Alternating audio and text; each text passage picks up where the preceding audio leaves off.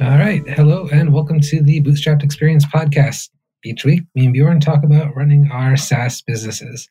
Hey, Bjorn, what have you been up to? Yeah, it's been a couple of weeks since we last spoke.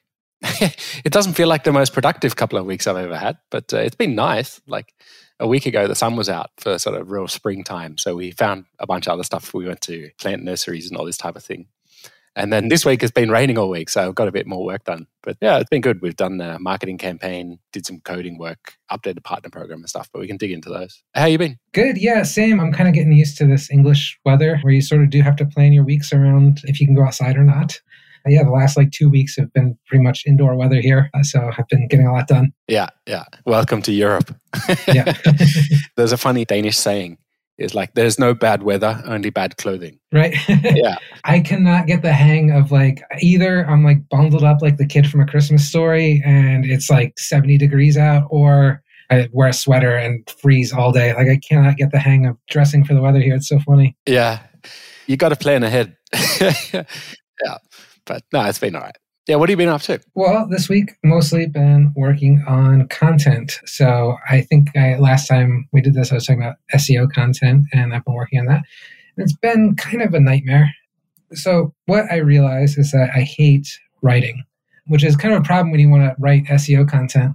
So this week I set out and I'm going to write sort of a quick start guide, 1,000 to 1,500 words on localizing a Laravel app. Well, I'm 12 hours into this article, and wow.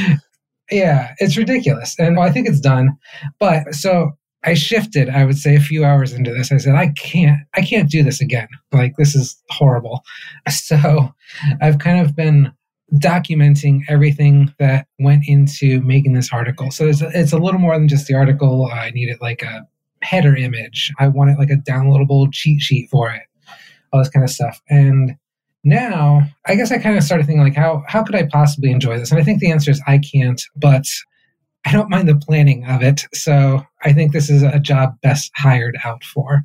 So I'm kind of documenting everything. I'm going to get this first article out and then hopefully, fingers crossed, never do it again. Yeah. I can definitely feel you on that. I've also tried to push myself to write articles and I found I didn't enjoy it either, right? And I don't know. Not sure if it's growing up, speaking two different languages and sort of changing halfway along and having to learn English and all that type of thing. But I've just never enjoyed writing. But at the same time, there's definite value in doing SEO content, right? And you've probably got lots of ideas of how to do it or what things you want to write about. So if you can give somebody a blueprint, I think that's what we've started doing. And it's been so much better.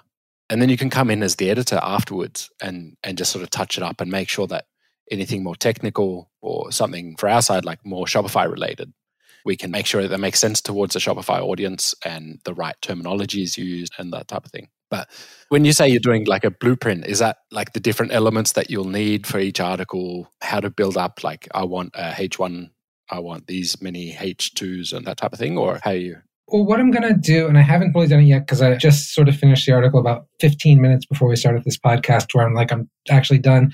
But I just want to follow the structure of that article. So this is sort of everything you need to do to localize a Laravel application. And I think that if I sort of distill that into a framework for writing about any other framework, so Ruby on Rails, React, whatever, I'm not an SEO expert to the point where I particularly care too much about H1s and H2s as long as the basics are there. But I think it'll work. What I found too, so I signed up for Ahrefs and been playing around with that. Such a cool thing.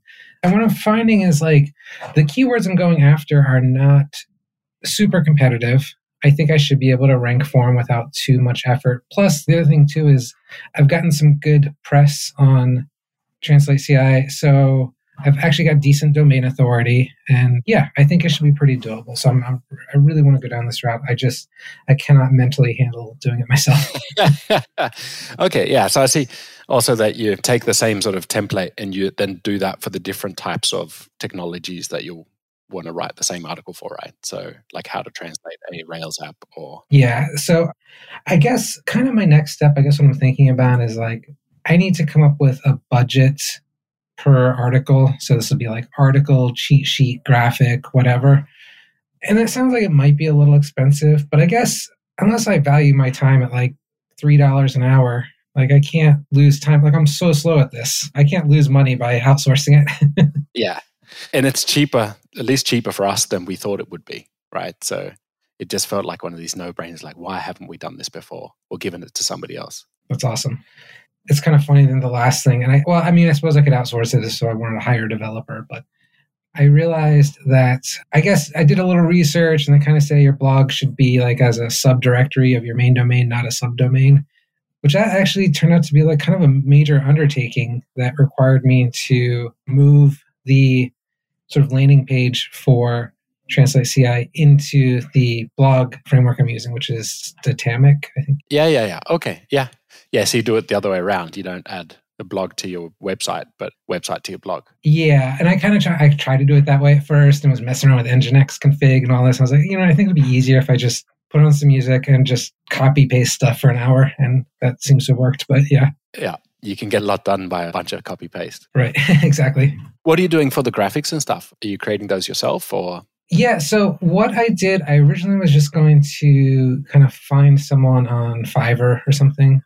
And then I started looking at some other blogs for inspiration. I realized that SaaS blog images generally suck. I was like, hey, you know what? I think I can actually do this really easily. So the bar is set low. Yeah. So I decided to just mess around in Canva for a few minutes and see if I could come up with something decent in like 15 minutes. And I did. I made a template I can just use going forward. Should be pretty easy, I think. Yeah, exactly. And I don't need to overthink it sometimes, right? We're just curious. We've just been looking to outsource our graphics work. So we spend a bunch of time on graphics. And it's because we have a particular look that we want for things, right? But we end up spending way too much time and we have, a lot of apps. So there's a lot of app store screenshots, a lot of in-app images for our website. So we've just got a bunch of graphics that need to be done. And it just takes forever if we're going to do something all the time ourselves. So we've just been looking at these different services that do like graphics on demand. We're just trying one out at the moment. It's called Penji, I think it's called. Penji.com, yeah. And it looks pretty cool, yeah. I used Mini Pixels a few years ago. I just had a big backlog of stuff I needed. And I was like, let me use these for a month or two. And it was great. I mean, it was really cool because I don't know how yours works, but you worked with the same couple of designers and they got to know your brand. And so it was really nice. Like that was always the problem I had with hiring off of Fiverr or whatever is they kind of have to get acquainted with everything. Exactly. Yeah, that was our thinking as well because we'd sort of lined up, okay, we want to try out people from Fiverr. We want to try out a couple of these different services and see which one works and check the pricing and everything else. But yeah, I think we pretty much like almost straight away realized it'd be better if we just had a company that takes care of if somebody's away, then somebody else can jump in and you can upload your sort of brand assets and here's the inspiration every designer should look at if they're going to be creating something for us. And it just seems a bit more controlled and long-term sort of thing. Hopefully you get the same designer each time, but even if you need something and they're not available, somebody else should be able to jump in and look at all the previous work and everything else, which I think is harder if you find somebody on Fiverr. Yeah, it's super handy. That's what I always worried about with Fiverr too, is like, I mean, sometimes I'll ask people, I'll see these great illustrations on a SaaS landing page or whatever, and I'll ask them, where'd you get those? And they say, oh, Fiverr, which that's great. But then I worry, like, are you going to be able to get this person again if you need new illustrations or whatever? So I do kind of like the idea of an agency. Yeah, exactly. And if I only had a single app, then I think it'd be fine, right? Because you can just swap them all out with a new style. But if you've got 4 different products and they all need to be redone, or you can't just change style all of a sudden, right? Without it looking a bit silly. So we're definitely going for like longer term stuff. But we've only just submitted the first sort of job to them. So we haven't got anything back yet. But it should be interesting to see how it turns out. Yeah. I think this whole content debacle has had me thinking a lot more about outsourcing and hiring. And I realized, like, as I was doing this, I was just kind of writing down everything in like a note that I've been working on. And I realized how much of what I do is probably silly that I'm doing it. I don't know what the answer to that is necessarily. Like, unfortunately, I can't just hire someone to live my work life, but you kind of can, I get it. Have you read that book, Before the Exit? I think we might have talked about this. I did, yeah. Yeah. Really good. The whole thought about hiring a mediocre CEO. That's true, yeah. So you just basically hire somebody they might not be great, but they're going to keep the wheels on and keep it moving forward and stuff. Yeah, I guess I should say I don't have the revenue to outsource my work life right now. Okay. That's fair enough, yeah. Yeah. So on the content, like, have you got a pipeline of stuff that you want to do then? You've got this first article and then... Yeah, I do. I think first up, and I think it totally makes sense and will be good, is just sort of quick guides for all the major frameworks with downloadable cheat sheets. I think that'd be a really nice, quick thing I can get done in the next couple of months as long as I can hire for it. Yeah, exactly. That makes sense.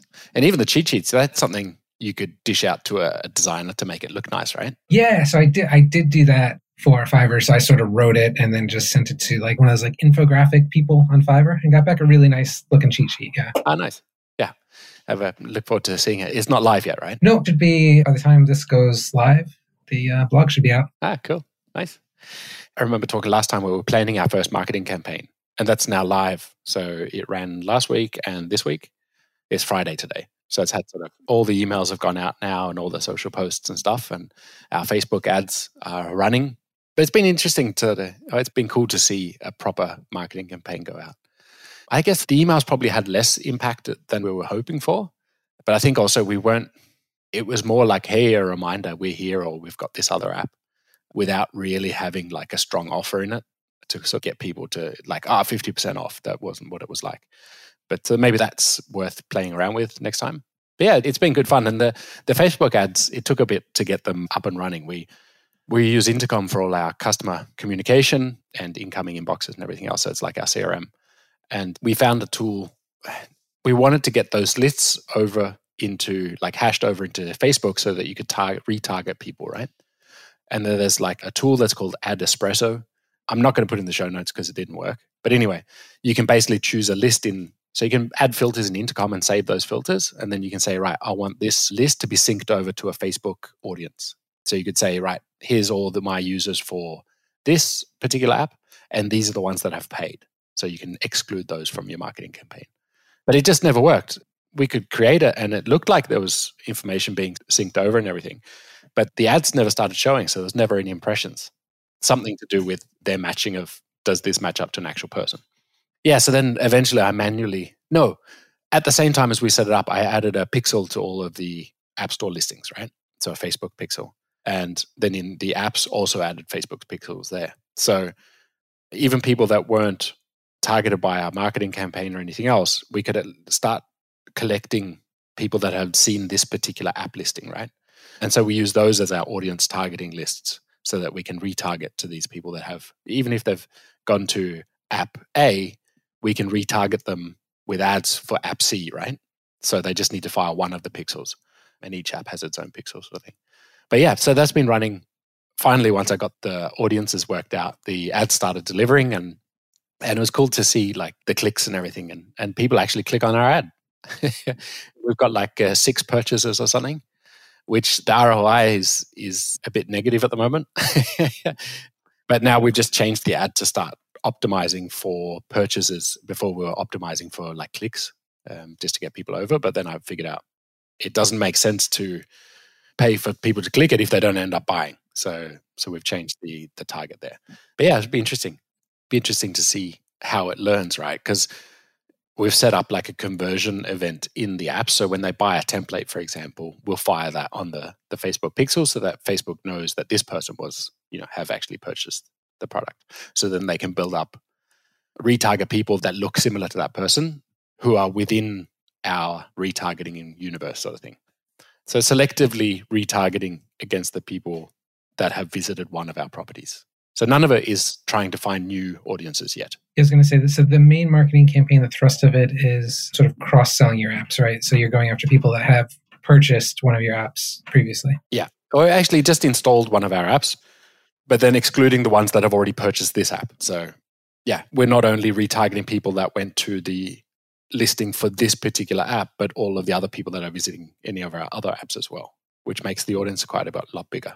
So I know you're kind of making a big marketing push this year and doing these marketing campaigns. Like, how confident do you feel about Shopify App Store marketing at the moment? Like, I don't know if I'm just seeing doom and gloom because it's what gets engagement or whatever, but I see a lot of people very sort of unhappy or worried about what's going on with the App Store. Yeah.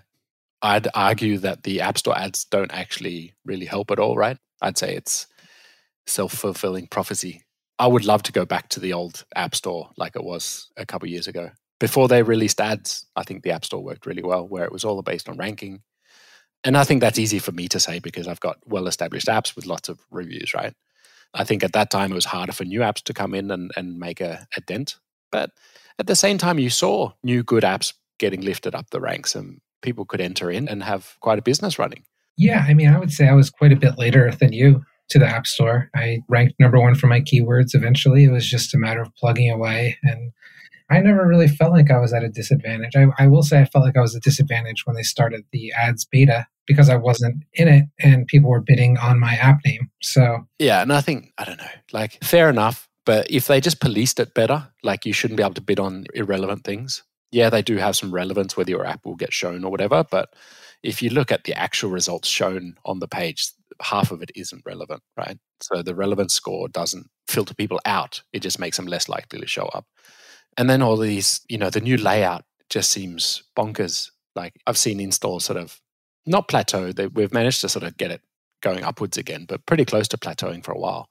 Each time that Shopify rolled out any of these App Store changes, it feels like they're making changes for change's sake. So that's what I was wondering. I mean, it might seem like that to us. I wonder if they're optimizing for something that's maybe not in a small developer's best interest that we're just not understanding.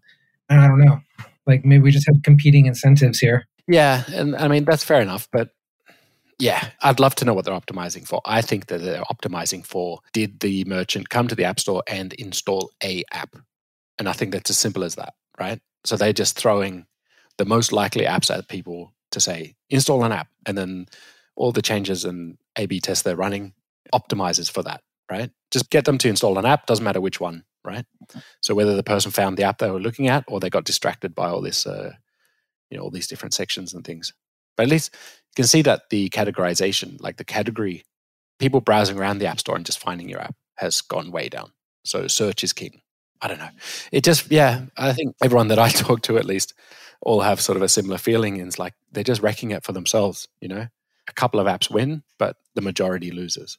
Well, I mean, and I guess that just means it's more important than ever to market outside of the App Store, which is what we've always dreaded. Yeah, exactly. And I think that's what we're trying to do now. And what we've always been spoiled on is that Shopify just brought a bunch of traffic to us, right? That was crazy. I mean, I can't think of any other SaaS I've ever heard of that I had a paying customer the first hour my app went live on the App Store with no marketing effort. I mean, that's incredible. Like, that's such a cool thing.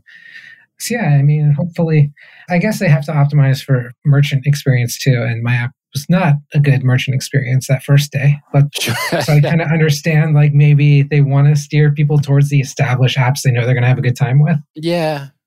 But it seems to go against what they sort of say that they're trying to do, right? So they generally say we want to democratize and make it easier for people to find different solutions and things. Yeah, doom and gloom. I miss the Shopify App Store. I miss marketing there. Yeah. Well, I've still got it good compared to you, where you've got to go out and actually find different places. Oh, it's crazy. And how's that going? Are you seeing any growth without you having to do sponsorships and stuff, or is there any sort of organic? I'm actually surprised where I'm at. I mean, it's fairly low, but I'm getting around 60 visitors a day. That's all right. I'm pretty happy with that. I mean, obviously, I'd like to grow it, but considering I had no idea how I was going to get any visitors, like 60 a day, I'm pretty cool with that. That's all right. And are you converting any of them, or is it? I'm averaging about one sign up a day, and then around 20% of them are eventually paying. That's all right. Yeah. So, I mean, I guess what it boils down to is right now I'm getting about one customer a week, which, I'd like to grow that. It's not quite there yet, but it's good. And it's letting me kind of work out the kinks in the app. Like, it's getting better. I'm able to support people better. That's the other thing. It's still at a point, I feel like it's getting better right now. But for the first several months, it was like every customer was a huge support load because I had to sort of make things work specifically for them or support their framework or whatever. That's lessening. Now I'm actually getting some people that are able to just self-serve through the whole thing without talking to me and get what they want out of it, which is awesome. Yeah. That also means the product's sort of becoming more mature, and I'm sure your conversion will go higher the more that they can self-serve, right? Because only the people that really, really want to go through are going to contact you and get you to build. You know what I mean? Like at the start, people get in contact and say, hey, that'd be great if we could do this. But only a certain percentage of people are actually going to do that. So one thing I thought was interesting was, like, I know we've talked on here, like, not a lot of people were connecting their Git repo. So sort of to me, that was the big problem. Only like 10% of people or something were connecting their Git repo. Or 20%, whatever. So I switched from using GitHub for OAuth to being a full-fledged GitHub app that allows them to have like much finer grained permissions on what I have access to and all that. And that number went up to about 50% people connect the Git repo, but the people that continued after that, exactly the same. So I'm wondering if there's a problem on sort of the project create page. Maybe it's not quite easy enough. So I probably just need to look at some UX stuff and figure out what's going on. Yeah. And I think, is it retrieving the keys as they expect it to, right? Because then on the project page, if it's showing half the keys that you're going to get translated or something with, I don't know if that's a possibility. That's the weird thing. They're not even getting to that point. So they're connecting Git, and then they're not actually saying, oh, and here's the repo I want to translate. Yeah, right. So okay. Part 2 of that, yeah. Yeah, okay. And they do just, to be fair, they do just kind of get presented with a big form, and maybe it's too much. Maybe they need a little bit of a wizard type walkthrough. I can remember actually, because I was one of the first people to go through it. I remember it took a bit because you're also asking like, hey, give some tips to the translator and stuff like that. So maybe split it into 2 of like, here's the base information I need, and here's what I need to create a new project, or to say like, hey, we found this many. I can't remember the exact screen that you've got already, but like to break it down into more a 2-step process, like you're saying, and then also presenting more information to me, like, hey, we found this many keys, or But I guess that happens after the fact, right? Once you submit it. I mean, I guess it doesn't have to. The process is really quick. Like you could even show it as they're going through the form. To give them sort of, hey, it's this many keys found. If you can, because I guess one of the things was you didn't actually enter the app until you filled out that form, right? Like you don't feel like you've landed on the main page and I get to click, hey, create a project. So maybe it's just a matter of landing them in the app, giving them a blank slate with a big create project button here. And once they click that, then you present this form. So you decouple the sign up to the creation of the first project. Yeah, I like that. Because I've been looking at some continuous integration SaaS businesses just for like UX inspiration, because some of them are definitely like mine. And, it's funny. I remember like there's one that's like pretty similar to mine in that you get a big form. And I remember actually signing up for that years ago and not getting through it. So I think it's a pretty good indication that I've got some UX problems for the onboarding. Yeah, exactly. Or maybe you can also split it up. Like if you, instead of saying, hey, give the translator some info about the translation or like anything that would be helpful to them, then you have like maybe a describe the app sort of thing in 1-2 short sentences or something. And then you have, so that they have a bit of background info and you can save that for the next time that they do a project. Instead of like, what do you want to tell the translator right now? You sort of make it more of a, hey, give me a quick rundown of what this product is. And then when they're going to submit a quote or whatever, then they can sort of say, hey, send anything else along to the translator. What's worth knowing about this particular translation? I'm not sure. Yeah, no, that's a fantastic idea. I think that makes a ton of sense. Yeah, I'm on the form now. I've just logged in. And maybe it's boring for people listening along, but sign up and have a look around. It's cool. Yeah, but like it's a long form, right? It sure is. Yeah. Yeah, and then maybe you can just split it up into like the project type and stop there, or ignore directories, and then split it into another one. But I think the notes one, also because it's a really big box, it feels like, oh, I've got to give a lot of instructions here. So if you make the box smaller, I'll feel like I have to fill it in with less information. That's true, because you don't need a lot. But I think I literally just did whatever text area size was the default and didn't really think about it. So totally makes sense. Exactly. Yeah. It's like, oh, I got to sit down and write 1,000 words. Right. If you just make that smaller, see what happens. I think that's like something you could do really, really quick. Yeah. But I like the form. I think it looks good and it's nice and simple and stuff, right? So it looks long because of the long, how would you say, destination languages list, right? So you can, or the languages that you want to translate into. So if you've got a way to like split it out. That's an interesting idea too. Or place half the list, like place it side by side, something like that, just to make it look less. Anyway. No, that definitely makes sense. Yeah, there is a fair bit of scrolling on that page, even though a good part of it is just the destination language. Yeah, exactly. Yeah. So maybe just make it like visually shorter and maybe people will feel like it'll be less, not intimidating is the wrong word, but like, yeah, it will feel smaller task. I like that. It's a good couple of things I can do today-ish. See what it does. Probably won't make a difference, but I guess it's always worth experimenting with stuff like that. Yeah, exactly. Yeah. We did some updates to our partner program earlier this week? No. Yeah, on Friday maybe. Yeah, it was Friday last week. Getting the design more back into Shopify's latest design with the green instead of purple, sort of Polaris colors, and cleaned it up a bit and made it look a bit more modern. But that was a fun little Friday afternoon task. Just taking something existing and making it look better, changing out the icons and stuff. And yeah, it's one of these things where you spend 2 hours on, you go, wow, I should have done this a long time ago. And it's time well spent. You know what I mean? Like bang for your buck. And we've got all these new logos and everything else. So we had to update it with that. And yeah, I was pretty happy. But it's funny, you come back to an app, like I don't work on the partner program that often. It works pretty well like it is. When you come back, sometimes you look at your own code and go, oh, wow, whoever wrote this, that was smart. Or, oh, idiot. Yeah. I find it hard to look at it and go, oh yeah, I remember writing that. I generally don't. It's amazing. But yeah, good fun. That's one of those things, partner program, we want to start pushing it a bit more as well, because it's been really good once you get a loyal partner.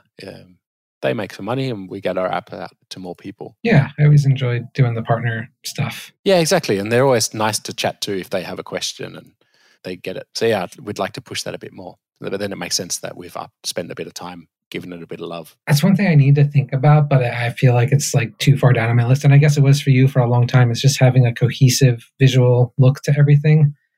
Like it's really funny now that I've got like the marketing site, the blog, the docs, the actual app itself. Like I realized like this is so bad, but I'm almost using like the default color scheme of whatever framework I used to build that thing. They all look just a little different from each other. And like one of these days, I just need to spend like the 6 hours or whatever and get it all in line and cohesive. And yeah, exactly. I think it makes a big difference that there is a cohesive brand across the board.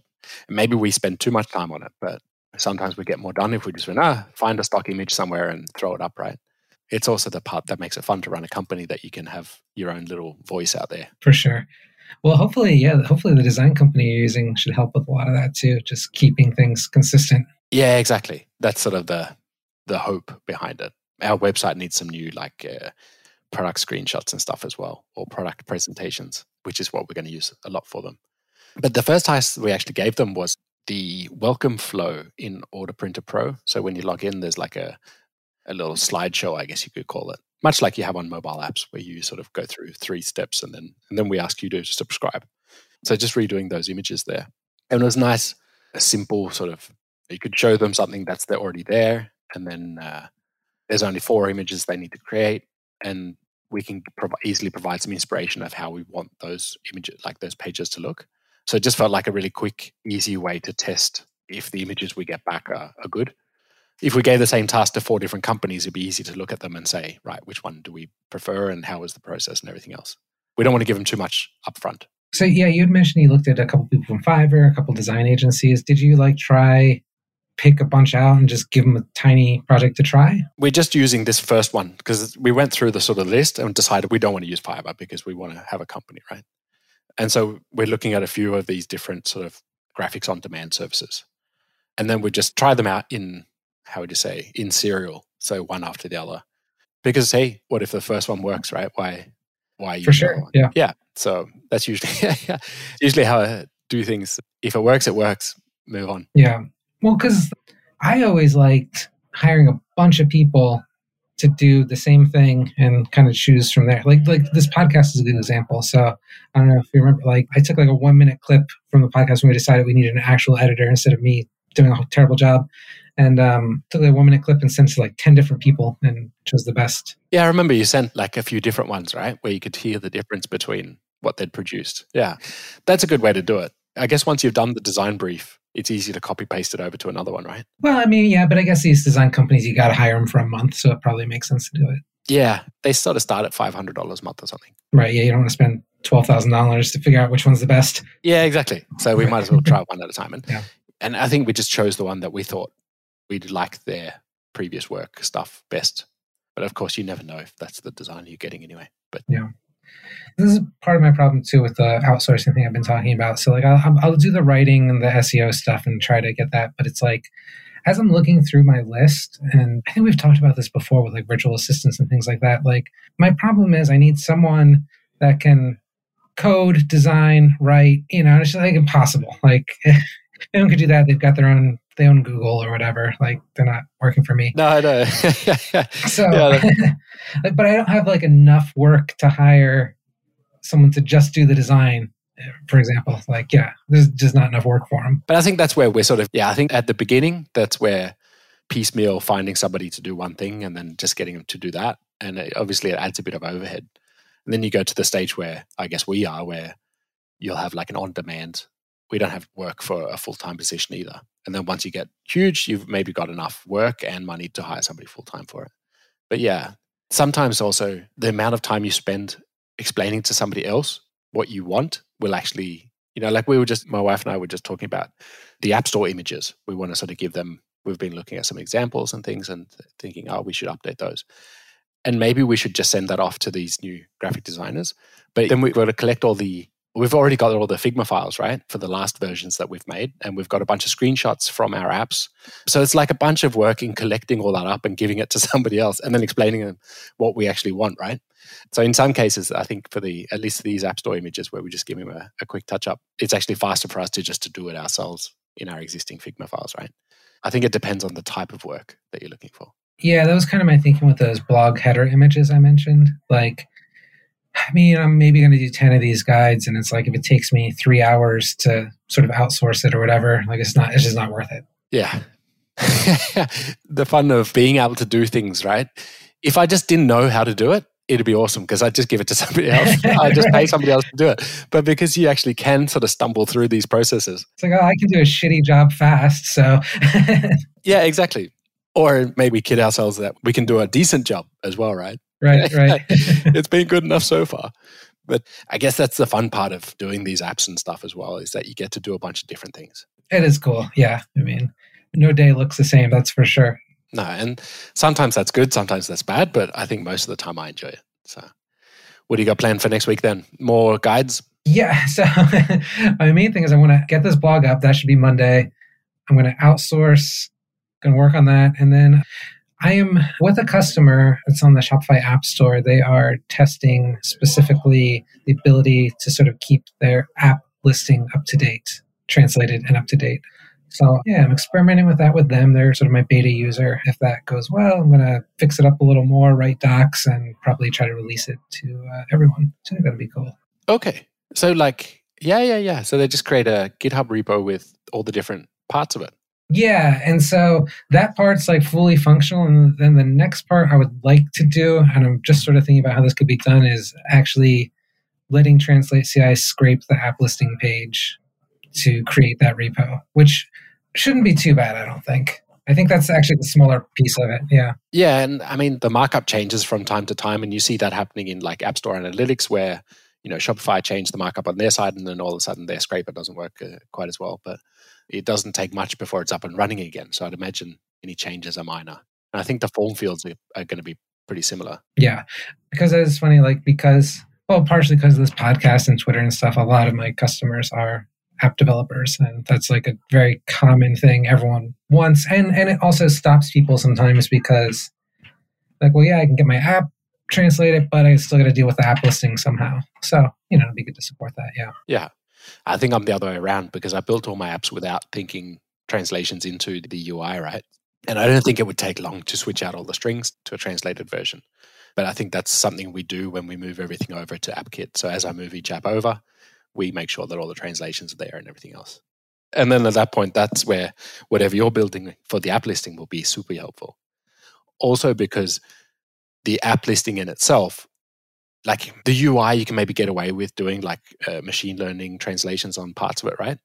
But as far as the actual app listing, you really got to make sure that it's explained in a cohesive, and it's more like walls of text, right? And they're having a professional translator take care of it. I think that makes huge sense. Yeah. And I think once I get the machine translation in there, that'll be nice to be able to sort of pick and choose what you're using humans for and machine. Yeah. And I think that'll be one of your edges because a lot of translations apps just go, here, use Google Translate. We'll just make it easy for you. Whereas having a service that offers both will be like key because especially for things like your app store listing, you want to pay a real person to do it. Whereas if you've just updated, I don't know, you've added a new button in your app. It's like one thing that you've added and you need that one. Like there, it makes sense. Okay, give it to me in Google Translate and then ship it off to somebody to be translated professionally once I've made a larger change to my app. So say I redesign a page or something, right? Yeah, no, that makes sense, especially because one thing that is a little annoying is if you do a one-word change, a human is still involved, so you can't just push it out. Like, at least there's a little bit of lag time there to get someone to actually translate it. And depending on how your app reacts to missing translation keys and stuff, right? Some will say, oh, translation missing or whatever. Yeah, it's crazy to me. That's one thing I learned doing this. It surprised me because Laravel just gives you, if your main language is English, it just gives you the English string, which I'm generally okay with if I miss one. But yeah, some full error page on a missing translation string, which is brutal. I think it depends what mode you've put your app into, because there's ways of telling it also, like, if this particular language is missing, then fall back to this other language. And then you do another mapping saying, well, if that language is missing, fall back to English or whatever. You can do that in Rails as well. And then there's also like a mode for how it should treat missing keys. Like, so it can raise or it can fall back or it can just show missing translation sort of thing. Gotcha. Okay. It's funny. Like I've got like just tons of like sort of practice repo or tutorial repos from all these different frameworks that I know just enough to sort of get them to work for Translate CI. And so I guess I don't quite understand the intricacies of, I guess I'll have to learn for these guides. Yeah, exactly. I think that's where it'll come in handy, especially for the Rails one at least. But yeah, for sure. Nice. But yeah, I think I'll definitely be up for using that. Should be good soon. Hopefully by the next time we record. Yeah, sounds good. All right. Let's leave it there on that positive note. All right. Yeah. Nice chatting. Yeah, exactly. All right. I'll talk to you soon. All right. See ya.